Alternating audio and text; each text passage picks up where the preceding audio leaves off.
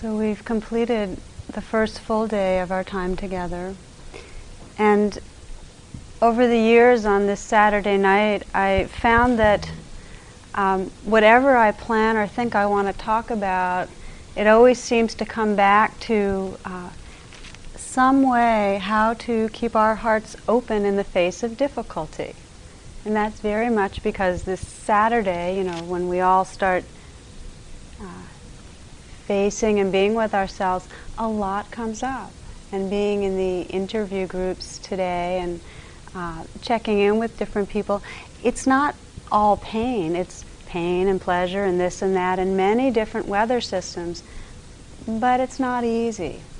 So I thought tonight what I do is talk some about how we can cultivate this quality of caring presence in the face of whatever. That's kind of the name of the talk, in the face of whatever. And to begin with by saying that most everybody knows that the most challenging parts of our lives, the times that have been most difficult, have also been the times that have had us tap into the deepest strength within us, have woken us up the most, have really served us. And pretty much everybody knows that difficulty serves us. And yet, when we're in the middle of it, there is this amazingly quick reflex to say, something's wrong, I'm wrong, this is wrong. And like everything we know cognitively about how it can wake us up and serve us and open our hearts, might be even there still cognitively, but our whole body being is going, don't like, something's wrong. So all the wise sages go, it's manure for Bodhi. You know that phrase, for awakening. And we're going, don't want it, maybe another time when I'm more. So that is the flag of dukkha, of suffering. This sense of something's wrong. This sense of it's not okay. And in the face of that, we all have our own particular repertoire, but in some way, when it's not okay, we try to hold on to something pleasant or safe, or we try to get rid of what's unpleasant. We all revert to that.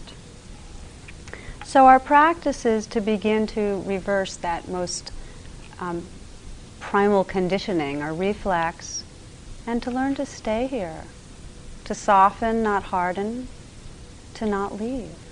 That's our practice.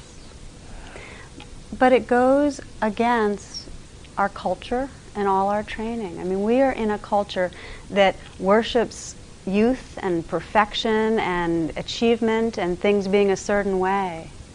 It's like the only really good moon is a full moon. You know what I mean? It has to be a certain way and everything else is kind of less than. That's our culture. This is an essay written by a high school student in his application to college. And you know how they say, tell us something significant about your life? This is just a reflection of the culture, what he needed to write to get in. Dear friends in the admissions department, how can I describe myself? I'm a dynamic figure, often seen scaling walls and crushing ice. I've been known to remodel train stations on my lunch breaks, making them more efficient in the area of heat retention. I translate ethnic slurs for Cuban refugees.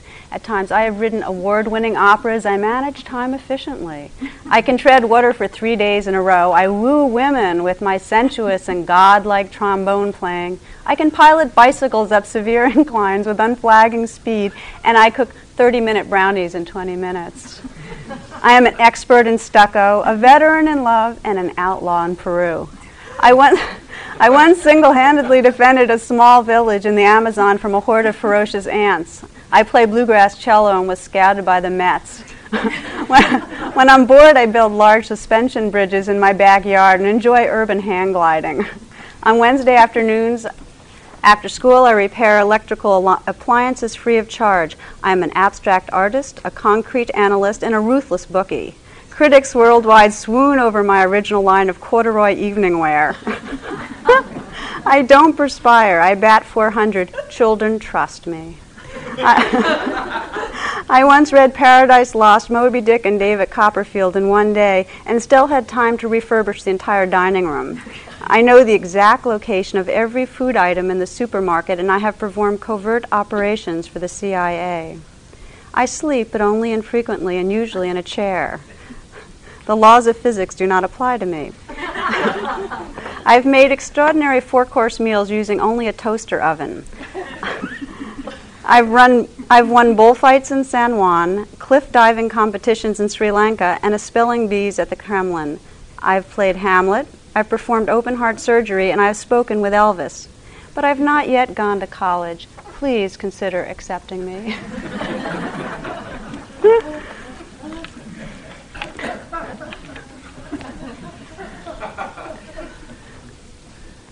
So we go to all sorts of extremes to compensate for both a sense of not enough and what is expected. And there's really, really deep conditioning to feel this sense of being insufficient. So much so, the Buddha described it really as the core of our suffering, that it's based on this really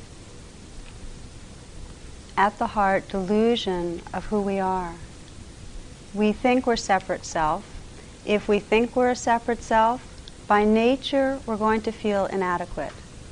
Separate means not whole, means incomplete, means threatened. As long as we go around through this world, that being the fundamental filter for reality, this sense of separation, we go around feeling in some way imperfect. We can't trust life. We can't trust how it's unfolding. So out of this not good enough self, out of this sense of vulnerability, as I mentioned, we try hard. We really do. We all are trying hard. We're trying hard to compensate for that fundamental something is wrong feeling. We fix things, we arrange things, we manipulate, we control ourselves, we control each other. We compare a lot. You can see it on retreat, how much we compare. One of the wonderful things about retreat, it's called yogi mind, is what happens somewhat subtly in some situation gets blown very big when you're at retreat because you're paying more attention. So you can watch comparing mind. I'm walking slower, or eating less, or sitting more still, or fidgeting and everyone else is still. We can go up and we can go down, but in some way we're comparing. Dana Carvey said, I'm 30 years old, but I read at the 34-year-old level. We'll do anything to feel a little better, right? The most basic way that we kind of defend against this sense of being inadequate and vulnerable is to blame ourselves. It's our way to try to make ourselves better, and it pushes away parts of ourselves. So we do a lot of blaming. We either point the blame in at ourselves, or we point it out at other people. But either way, there's blame that comes out of that something's wrong feeling. I have a cartoon from the New Yorker, and somewhere deep in Africa, there's a woman sitting inside her hut, and she's got this little voodoo doll with pins all in it, and her husband's standing in the entrance to the tent saying, "Can't you get along with anybody?" And that is what we do to ourselves. I mean, we're putting pins on ourselves a lot. It happens a lot. I recently led a workshop for a group of people that are working on diversity issues and different ways that people in different racial and ethnic groups judge each other, and underneath that, the self-judgment that sustains it. And one woman said that whenever she's really blaming herself, not being forgiving at all to herself, that she asks herself, what am I fearing? What would I have to feel if I wasn't blaming myself? And I think it's a really powerful question. That if we take some area that is typical for us to be blaming ourselves about, and you can pick any one that's a common one for you, And then to ask yourself, what would I have to be experiencing if I wasn't blaming? What would I have to face? And we did this in this group, and what came out as the common theme underneath it all is I'm imperfect. If I stop blaming, I have to feel the fear of being imperfect. And we each have that. We each carry around that fear of being imperfect. We come to retreats with it, the fear of not being perfect enough to be able to handle it or do it right. And the truth is, when we look closely, is that we not only are imperfect, but we will make mistakes. We won't do it right according to all the standards that we know about. Isn't it true? I mean, if we haven't already made mistakes, we will make mistakes. But it'll happen. I want to make sure everybody's included in this conversation. There's a lot of healing when we start trying to make room for imperfection. When it really becomes a little easier to be with our beings in their imperfect ways. My son, who's 11 years old, he's in 6th grade now, he and I sometimes read these. They're really fun. These are answers given from children his age to different questions in the areas of science and also religion. You can listen to thunder and tell how close you came to getting hit. If you don't hear it, you got hit, so never mind. Some people can tell what time it is by looking at the sun, but I've never been able to make out the numbers. For asphyxiation, apply artificial respiration until the patient is dead. One of the main causes of dust is janitors. The inhabitants of Moscow are called mosquitoes. A census taker is a man who goes from house to house increasing the population. A city purifies its water supply by filtering the water and then forcing it through an aviator. I like that one.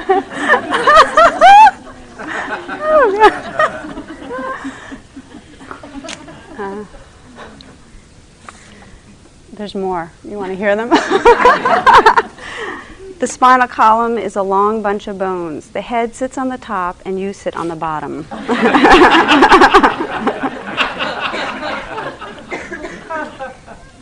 And this is on religion. The 7th commandment is, thou shalt not admit adultery. The Jews had trouble throughout their history with unsympathetic genitals. I better stop. These go on and on. So it helps. So he comes back with a B- or a B, and then we go back to reading these bloopers, and he feels better that there's room for error. And there is, but we aren't in the habit of making room. So our challenge in practice a lot is facing that what's wrong feeling, facing it with humor, because it really helps that, we're all fumbling around. We really are. It's a big experiment and we're tripping up a lot, right? And it's easy to admit it, when I know everybody else is admitting it, Yeah? It's really basic in our practice to make room with our hearts and with our awareness for how it is, to be okay with that. And the Tibetans have a really kind of wonderful way of putting it. It's so simple that what we consider to be poison, what we consider to be difficult, the imperfection, the striving, the greed, the anger, the fear, the poisons become medicine when we face them with caring presence. That's our practice. Then they have a visual, which is a description, which I've heard is true, that when a peacock eats a certain kind of poison, it makes their feathers more colorful. Has anybody heard of that one? I'm looking for verification. It's kind of a nice sounding story. The word bodhicitta, awakening heart-mind, Bodhicitta is aroused in any moment that we face what's real, that we face what's imperfect, what's been called the poison, the intensity, the weather systems. And that's we come to retreat. And really, it's an amazing thing because there's no question that when we stop running away from stuff, it's all there. And can we face it? And how do we face it? And the Buddha's basic teachings was with wise attention. He taught in a way that's been described as with two wings of the bird, the attention that's really wise understanding, that we see clearly what's true, and then the other wing being that we hold it with love, that we see, this, and that it's in some way embraced with a sincere heart. So just to look at these two wings for a few minutes, seeing clearly, which is so much of what you all have been doing today. You know, I saw it in the interview groups, very clear naming that what was coming up and what felt that was under that, and a real mindful recognition. I sometimes enjoy thinking of it in terms of the Wizard of Oz story, that you know how Dorothy and the gang were all kind of transfixed, the wizard's there, and they're thinking that there's this, magical, incredible wizard, and the only one that wasn't caught up in the storyline was Toto. Right? Didn't Toto go yap, yap, yap, pull aside the curtain, and lo and behold, there's this little guy just with the levers? So, in a way, this is, a description of what wise attention can be about, which is looking behind the curtain. And again, today, and it was very inspiring, how many, were willing to look and pull aside a curtain and say, so this is here too. When we don't look, when we don't pay attention, it's very easy to stay on the surface of life and in pain and reactivity. We don't see when there's all this planning going on, if we are not willing to really look, to sense the anxiety, the fear sometimes that's underneath planning mind. Or we can be with the breath, but in some way feeling tight and not sense underneath that a sadness that we haven't really allowed ourselves to open to.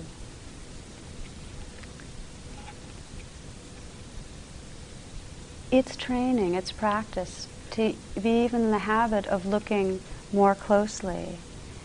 And yet when we don't, we're excluding part of our life. It's said that whatever is not included, whatever's not seen, whatever's not embraced, keeps our awareness and our heart bound.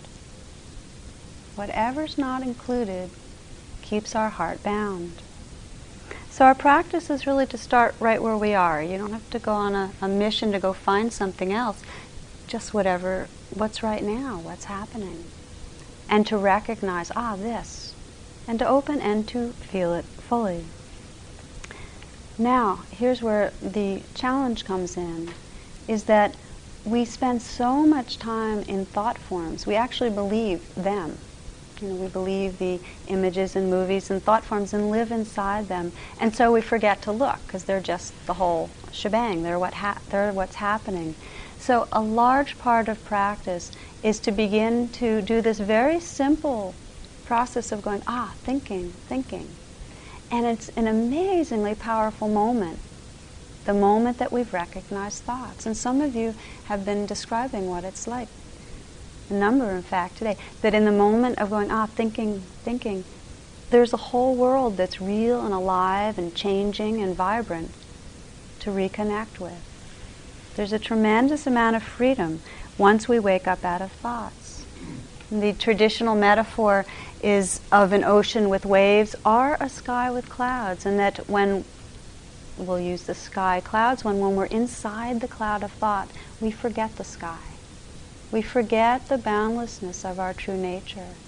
And it's like if you're in an airplane and you're inside a cloud, it really does seem like that's the world. And then you get through it, and there's sky and there's clouds. You're not pushing away the clouds, but they're just part of the whole, and they don't stain it. They don't diminish it. They don't make us small. So this practice of recognizing thought forms, the contraction of the mind to take the shape of forms, and then relaxing back is really central to waking up. The tools that we use, And some of you, again, have been using them today. The one I've been mentioning is noting, to be able to name it. Noting is more useful for some things than others, and everyone has to kind of find their own way in terms of what it works for. But with thinking, it's very, very helpful. In the moment of recognizing a thought and naming it, you're no longer quite as contracted in its shape. Does that make sense? In the moment of recognizing, you become the recognizer, the awareness that knows. So noting, and noting in a way that's gentle, that's soft. So the noting isn't like a hammer to kind of push away the thought, but rather recognition. Recognition, thinking, planning, worrying, whatever it might be. To name when there's unpleasantness is helpful, or pleasantness, because we get so identified with it and react out of it, grasping when it's pleasant, pushing away when it's unpleasant. To use the noting and experiment with it. Another of the kind of practices that brings us deeper, that wakes us up more, is really staying and coming back into bodily sensations. In the moment of recognizing thinking, if you go, thinking, and then open, and just pause and open to the world of sensations. Relax into the world of sensations. Relax the heart a bit and open. Then there's a quality of presence and realness that can really wake up the heart and mind. It's not so easy to open fully into our bodies because our very way of avoiding pain is to disconnect from our bodies. So again, this is a practice to be patient with.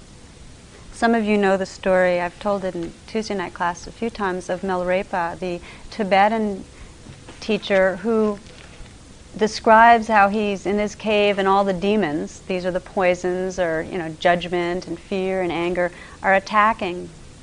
And he tried every possible way of negotiating, just the way we do. Go away, okay, you can stay here, but don't bother me. All right, bother me, but not too much. He tried all the gradations of, he even bowed to them. And they stopped bothering him when he bowed to them, but they didn't go away.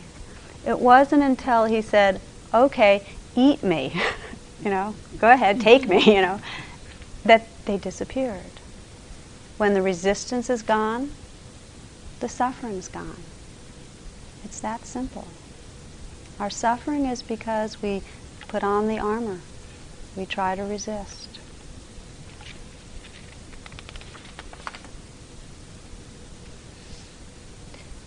So each of us has our own brand of demons, or poisons, or hindrances, or whatever you want to call them, challenges that keep us running. For myself, as some of you know, especially comes clear at retreats, the biggest challenge has been physical sickness. And I've been, in the last several retreats I've gone to, I've really struggled because I've been unwell at each of them, especially at IMS when I was up at the 3-month retreat last year. And what was really interesting was this process of looking behind the curtain.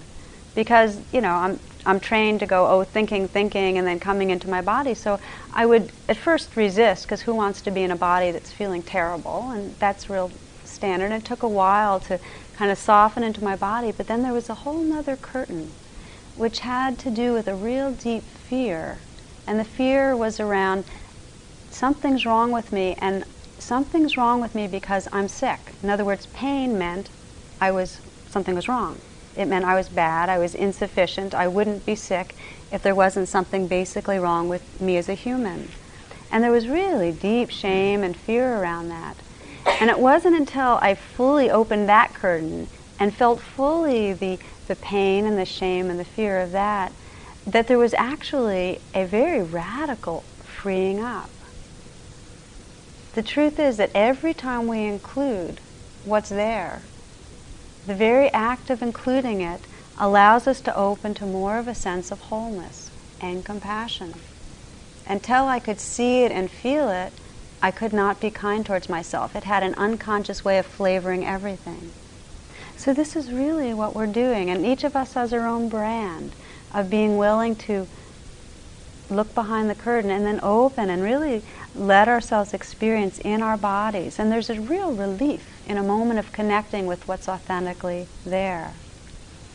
Now, you don't have to go searching for it. Even though I'm using this metaphor of moving a curtain and looking behind, it's not really searching. At one conference, somebody said, after a lot of digging through history, I uncovered long buried memories of a perfectly normal childhood.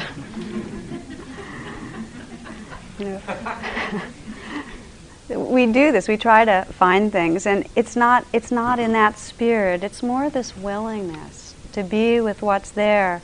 And there are some skillful questions we can ask that aren't intellectual or cognitive.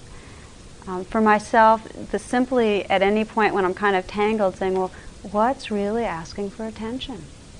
What's asking for acceptance? And then not looking in an intellectual way, but just feeling into what's there. So there are questions that can be helpful. But what really matters is after we ask the question, can we pause? See, we don't pause much. We ask a question and we either tighten against it or try to dive in. To pause and to soften. Stephen Levine teaches a meditation he calls soft belly meditation, and some of you probably have done it and heard of it. Now just saying soften the belly has become, like, teachers all over use that because it's so powerful a way of kind of opening and connecting with what's there. But he does a more full meditation, which really has to do with softening the belly and then softening the heart in a way that there's really room for all experiences to float and to be and to unfold themselves in an open attention. It's very, very powerful. And it's no different than what we're doing here, to open to what's there, except for it's a kind of guided way of doing it that can really release where there's some contractions. Other ways that help, some of you know that we've talked about just simply saying yes to what's there. In a way, yes is like the soft belly meditation. It creates a softness, a receptivity. It's kind of the difference when a parent encounters a child. If you're the child going to a parent with something that's really difficult and having them frown and look mean and forbidding, or smile and be receptive. And that's the way it is with our own vulnerability. Can we say yes? Frequently that's just simply what I'll do. If things are very tight and I'm really down on myself, anything that comes up, I'll try to just soft yes to it. Yes to this, yes to that. And just for a moment, check in and just sense where you are. Just pause, even in the stream of these thoughts and ideas, and sense what's predominant in your own body and mind and heart. And with whatever you notice, just explore. Pleasant or unpleasant, yes to this. Yes to whatever. Softening the belly and the heart. Can you make room for what's here this moment? Wisdom or clear seeing becomes possible when we include or make room for what's there, to recognize and to open. You can come back if your eyes are closed and you'd like to come back. Here's the question that comes up the most at this point, and that is, what if it feels like too much? What if what we're being asked to say yes to feels like it would be overwhelming, suffocating, like the poison would poison, not be medicine? What then? And I think it's a real question, an important one. And it pretty much comes up every time, so to speak, you know. Pema Chodron has a metaphor that she uses, which is that our ego is kind of organized like a room, and we're constantly controlling all aspects of the room, you know, keeping windows down or just open so much air comes in and the temperature's a certain way and certain things on the radio, and we'll let certain people in the door. You know, and we're always controlling all the variables so that we can experience the most safety and the most pleasure and the least pain and difficulty.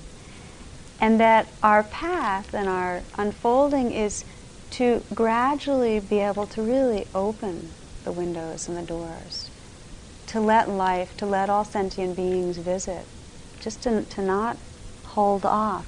And yet we can't do it all at once. We don't always have the space and the balance and the ease and the care. We're sometimes too tight. It's too difficult. Some years ago, a woman that I was friends with who was getting into meditation, found that whenever she would kind of relax and pay attention to experience, she'd start getting flooded by memories of trauma. She had been very badly sexually abused, and she'd just get flooded again and again. And so many of us encouraged her not to do this kind of meditation.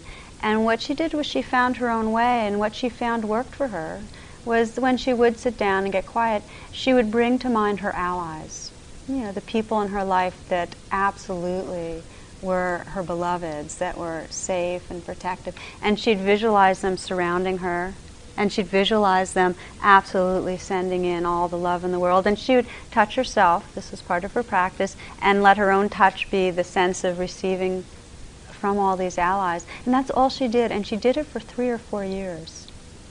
And in real life, she had allies that she would sit with in a circle too, like many people do in the Kalyanamita or whatever other circles of spiritual friends.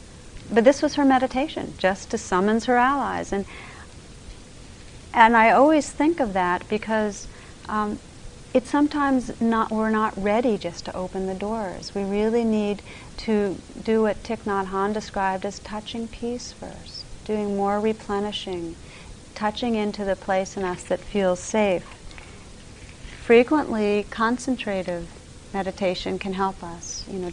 Just being with the breath helps to kind of calm and soothe, or with a mantra, or walking in nature. And we each find our ways to do that. So the idea is that we need to have the wisdom to be able to replenish our humor, our perspective, our balance, but then to have the intent, when we can, to open the doors, to open the windows. It takes a lot of patience. We want to be there. We have an ideal of being able to be very free and very available to life. So it takes a lot of patience with our own pace.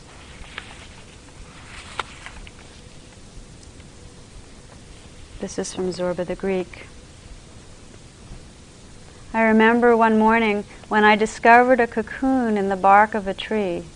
Just as the butterfly was making a hole in its case and preparing to come out, I waited a while, but it was too long appearing and I was impatient. I bent over it and breathed on it to warm it.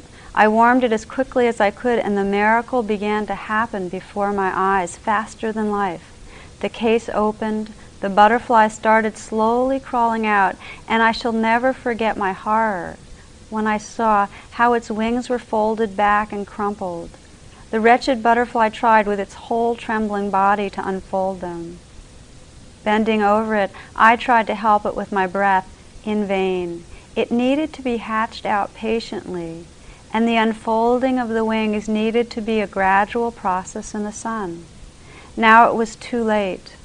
My breath had forced the butterfly to appear, all crumpled before its time. It struggled desperately, and a few seconds later died in the palm of my hand.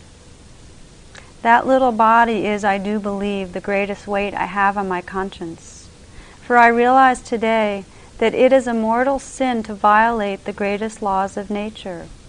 We should not hurry, we should not be impatient, but we should confidently obey the eternal rhythm.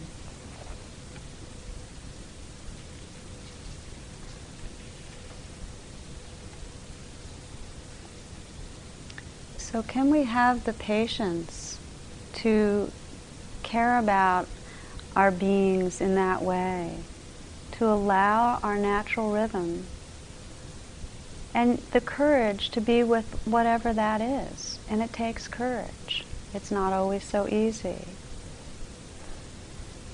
This courage to be with is another word for compassion. Courage means greatness of heart. And compassion, being with, having that greatness of heart that we're willing to be with life, be with what arises. So as I mentioned earlier, one wing of this facing our lives is this clear seeing, is recognizing, is opening to. And the other wing, compassion, this wholehearted way of being with, of touching with love what arises. Our whole being naturally awakens in that container of caring presence. We see it. The more we feel a sense of metta or love or care, the more there's a natural unfolding and revealing of what's true. The two wings are totally interrelated. The more we see, the more what we see is connectedness. We open into love. The more we love, the more we're opened and able to see clearly what's happening. They're totally interrelated. But the Buddha, when he taught the metta meditation, described the power of intentionally cultivating the heart. You know, many of you probably are aware of the most classic story of the metta meditation, which is that the Buddha sent out a bunch of monks into the forests to meditate.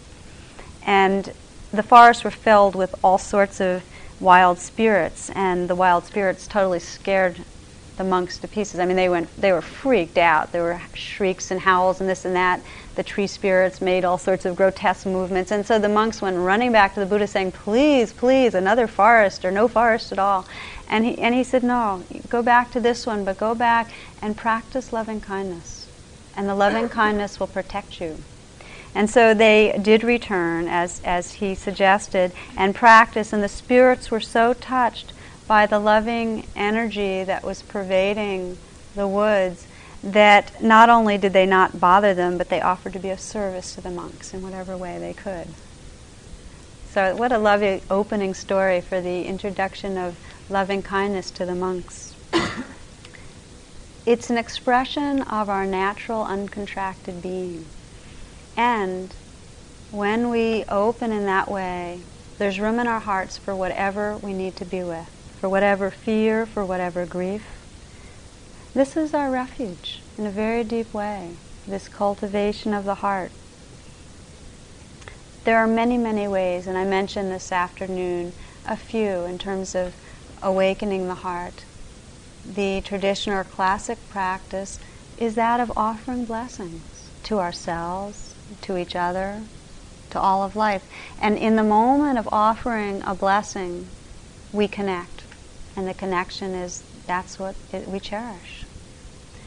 There's offering blessings with our words. There's visualizations, imagining ourselves and other beings, just the way that woman did that I described, being surrounded and held by love. There's chanting. There's invocation. We can arouse and awaken our hearts in a devotional way by bringing to mind beings that inspire us. They might be kind of vague, energetic senses of beings, or an actual living or once living person. It doesn't matter. There are so many ways, and they all have to do with reconnecting with the natural care in our own hearts. I love this story about the Dalai Lama, who was approached by a woman who was very, very frightened. And she said that she was just too scared to meditate. And he said, don't. He said, just put your head in the Buddha's lap. That can be our practice. That simple, just learning to allow ourselves to feel held by nature and by life and by each other.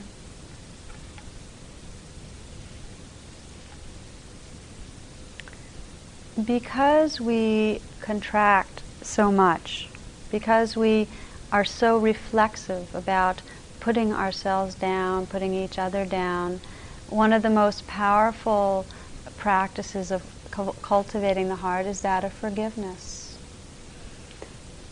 Forgiveness means to be willing to feel the pain that we've been pushing away. To not forgive means that we're unwilling to feel the pain that's there. So there's a quality of including what has been pushed away. I've said many times in Tuesday nights that forgiveness has nothing to do with condoning. You can set up all the boundaries you need to on the physical plane, never see somebody again, be absolutely resolved to not let something happen again. But to forgive means not to push someone out of our hearts, not to push our own beings out of our hearts. The truth is that when we do, even though it seems like we're avoiding pain, that armor keeps us stuck in our suffering. It keeps us from living fully. So forgiving starts usually with forgiving the pain in our own beings. And that too can be quite a powerful practice. Just to sit and when something's difficult, just say, this is forgiven, this is forgiven. Just those words. Forgiving means to open to our buried pain. There's a story, this is from Offerings at the Wall, from the Vietnam Veterans Memorial Collection about forgiveness. It goes like this. It comes with a picture of a Vietnamese man with his daughter, which if any of you want to see, I'll leave here. Dear Sir, for 22 years I have carried your picture in my wallet. I was only 18 years old that day that we faced one another on that trail in Chao Lai, Vietnam. Why you didn't take my life, I'll never know. You stared at me for so long, armed with your AK-47, and yet you did not shoot. Forgive me for taking your life. I was reacting just the way I was trained, to kill VC. So many times over the years I've stared at your picture and your daughter, I suspect. Each time my heart and guts would burn with the pain of guilt. I have 2 daughters myself now. I perceive you as a brave soldier defending his homeland. Above all else, I can now respect the importance that life held for you. I suppose that is why I'm able to be here today. It is time for me to continue the life process and release my pain and guilt. Forgive me, sir.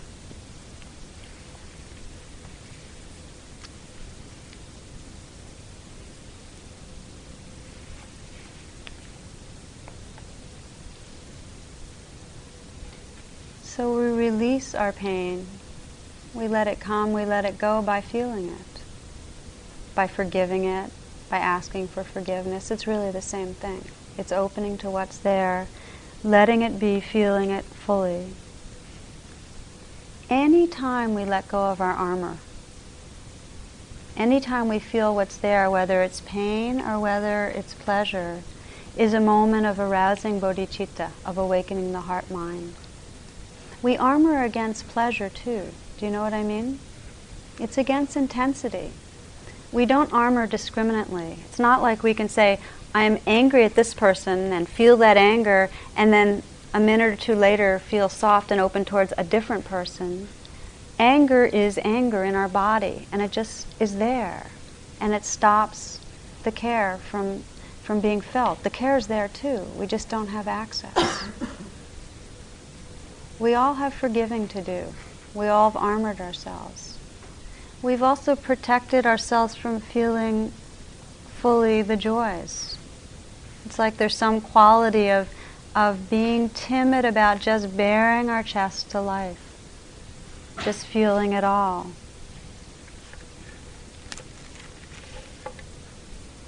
Bodhicitta, awakening, happens in all sorts of moments. Any moment we let ourselves care some.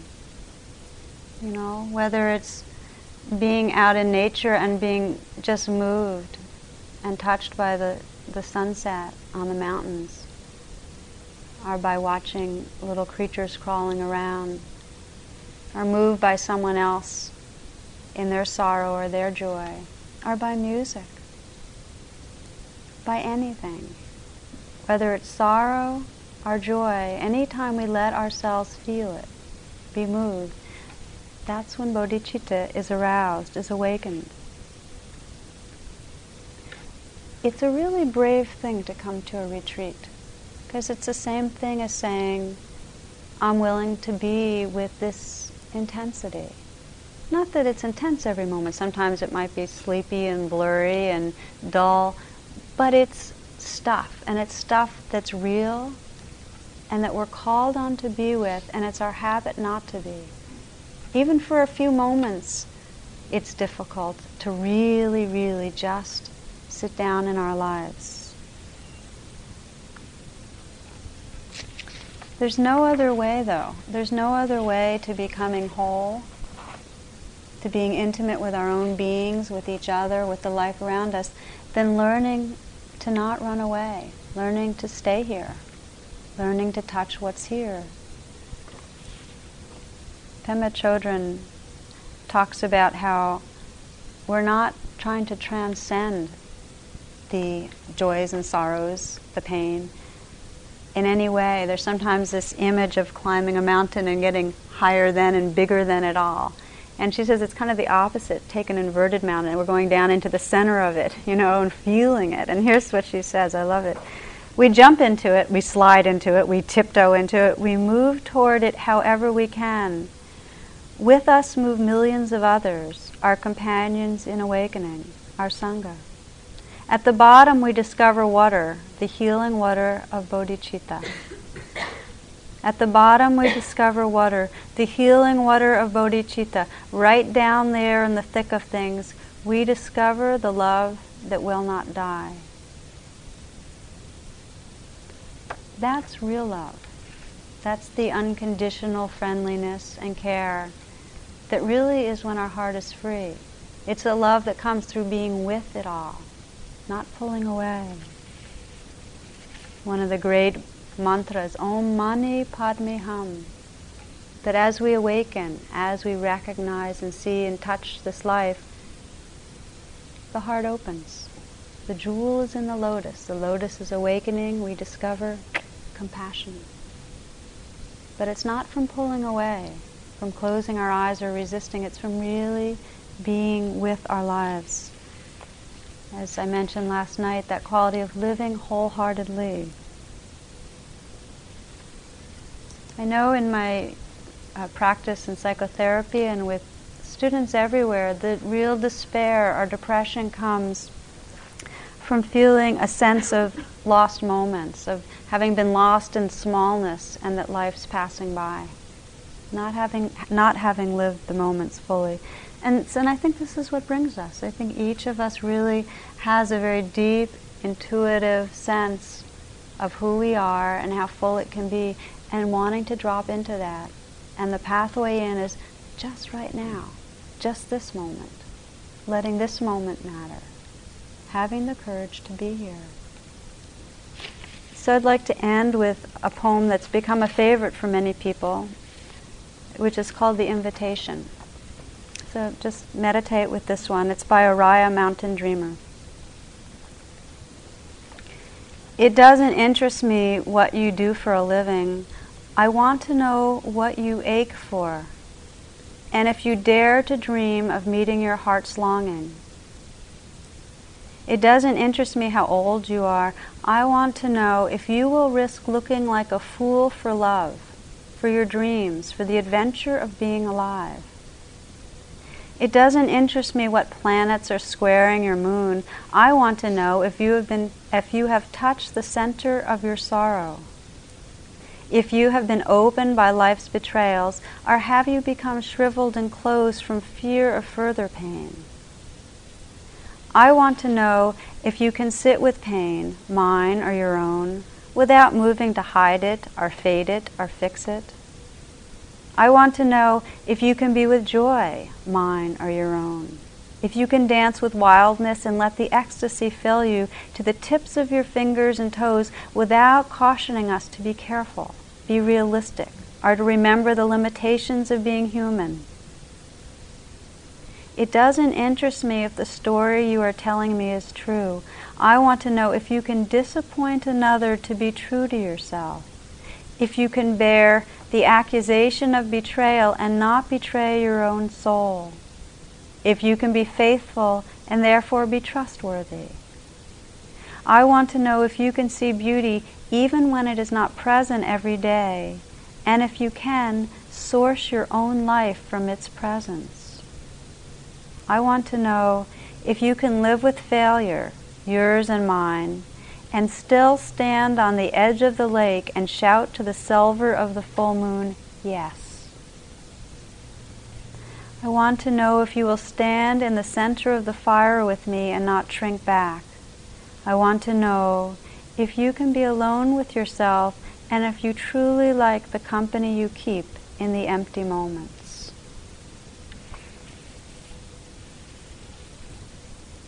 We'll take a few minutes just to sit quietly.